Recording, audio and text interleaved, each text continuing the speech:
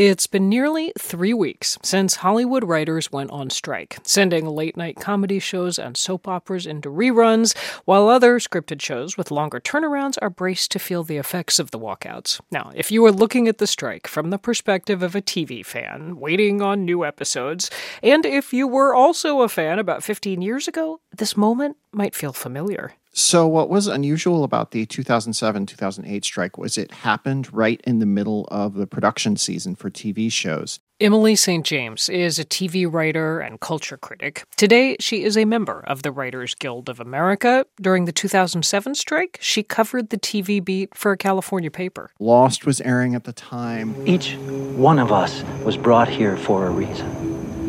And who brought us here, John? The island. Heroes was airing at the time. The girl. You have to save her. Friday Night Lights was airing at the time. So many memories. Well, each of those shows had their seasons cut short, or they went on hiatus.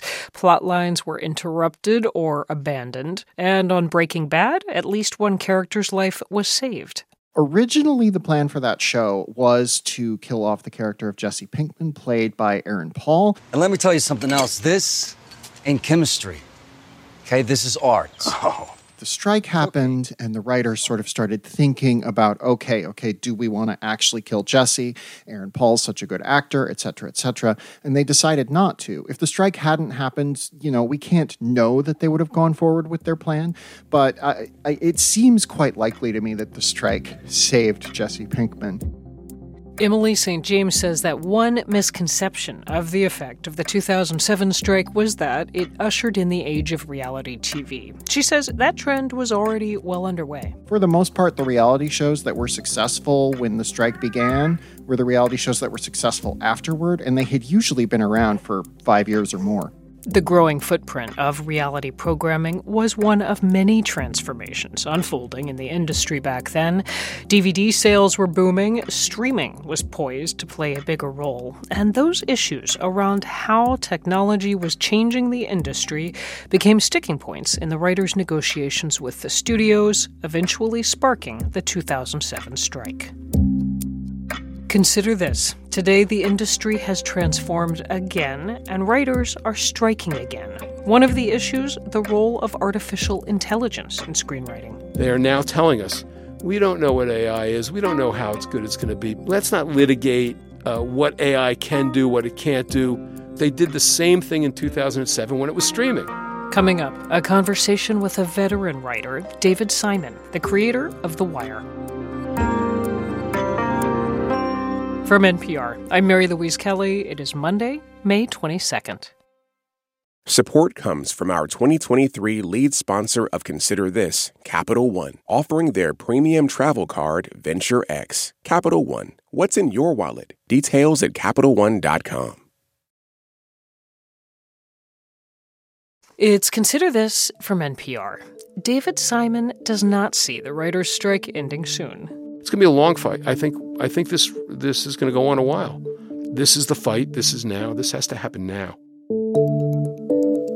Simon is a member of the Writers Guild of America's negotiating committee, which, until the strike began this month, had been negotiating with the studios over a new contract.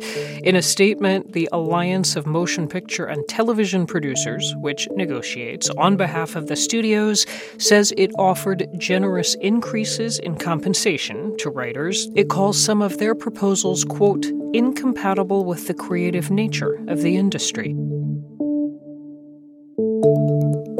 But David Simon argues that the nature of the industry has changed, and he has seen that change firsthand. He started writing for TV decades ago. He created The Wire and Treme, and he's overseen production of many TV series. He spoke with my colleague Ari Shapiro about how those changes have affected writers. So you started writing for TV nearly 30 years ago.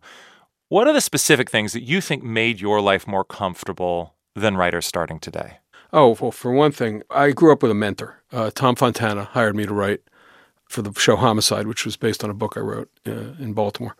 He believed that there was a threshold of creativity that resulted when you had a bunch of writers in a room talking and arguing the material and making scripts better.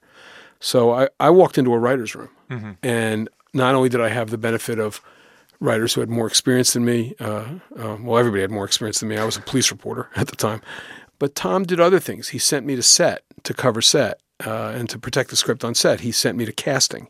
He sent me, when I was ready, he sent me into editing. Those things made me conscious of what you need to do to write competently and even, write in an advanced way for television. Inviting young people into a writer's room with more experienced writers, bringing people onto set, those sound like good actions for a mentor to take with a mentee.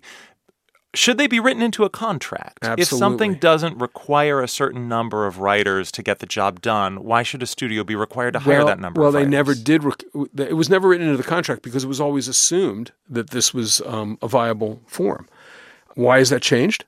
It's changed because of greed. I mean, you now have Wall Street analysts and CEOs who are basically saying if we can make television for cheaper, let's try. Well, the other way of describing that would be if a show requires 5 people, why should we be required to have 10? Nobody's saying you should have 10. They're now saying that there should be no fundamental standard for any. And showrunners, people who are doing the job of producing and running the show, have been left alone on set and in post-production. Can you give me another example or two of something that was standard when you began that today is no longer the case that you think makes beginning writers at a disadvantage? I can entice somebody who is a good writer, who knows how to write dialogue and move pages and can write from a television show that is complex and sophisticated and can sustain itself narratively over 12 episodes, if I can offer them some decent employment. But if a studio comes to me and says, look, we're just going to have a mini room, People might not be familiar with the term mini room. Explain that. A pre-production room that might go 6 or 8 or 10 weeks, or maybe only 3 weeks. And they say, give us all your ideas. And oh, by the way, then go off on your own and write a script. Or they might not even say write a script because there's money in the script fee too. They might say, thanks for your ideas. We're not hiring you, but thanks for participating in our room. Go with God. Nobody who wants to make a living writing television is going to be able to be sustained that way. You can't live on 3 weeks' salary. That's what's happening now. When I came on Homicide, a network show that had 22 episodes, I had 30 weeks of employment. I can live on that. I can have a career. I can actually seriously consider writing television for a living. I offer what's available on these shorter run shows now to writers. I can't sustain them.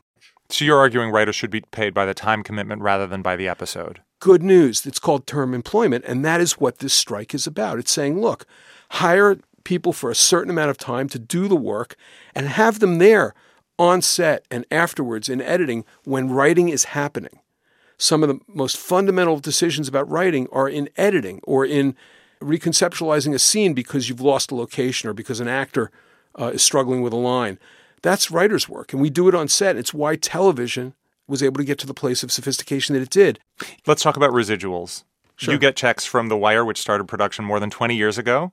And if that show debuted today on a streaming service, how would the checks that you get look different? They'd be tiny.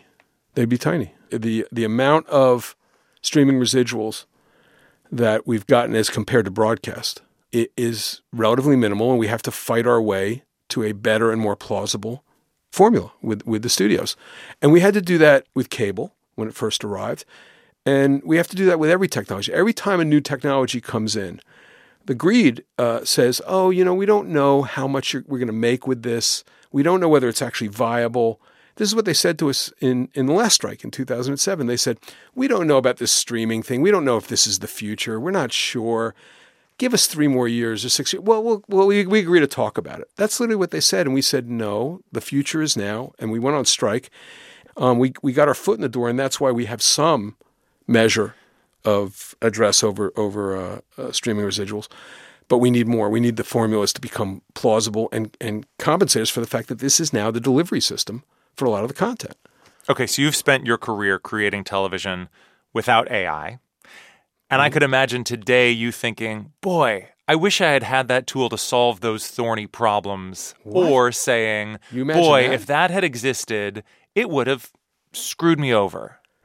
I don't think AI can remotely challenge what writers do at a fundamentally creative level. But if you're trying to transition from scene 5 to scene 6 and you're stuck with that transition, you could imagine plugging that portion of the script into an AI and say, give me 10 ideas I'd rather for how put to a gun in transition my this. mouth. You would rather put a gun in your mouth. I mean, what you're saying to me effectively is there's no original way to do anything. That seems like a kind of absolutist take. Not only I think is it a fundamental violation of the integrity of writers and also of copyright. When I sold all the scripts I sold, 150 to HBO and maybe another 50 to NBC, I didn't sell them so that they could be thrown into a computer with other people's and be used again by a corporation. So would you ever agree to a contract that saw any role for AI at all? No, I would not. If that's where this industry is going, it's going to infantilize itself. We're all going to be watching stuff we've watched before, only worse. Do you think that position is where this is likely to end up? I mean, if a writer wants to play around with AI as the writer and see if it helps him, I mean, I regard it as no different than him having a thesaurus or a dictionary on his desk or a book of quotable quotes. Play around with it. If it starts to lead the way in the sense that a studio exec comes to you and says, AI gave us this story that we want. That's not why I got into storytelling. And it's not where I'll stay if that's what storytelling is. That was David Simon, creator of The Wire, Treme, and other HBO series, speaking with my co-host, Ari Shapiro. It's Consider This from NPR. I'm Mary Louise Kelly.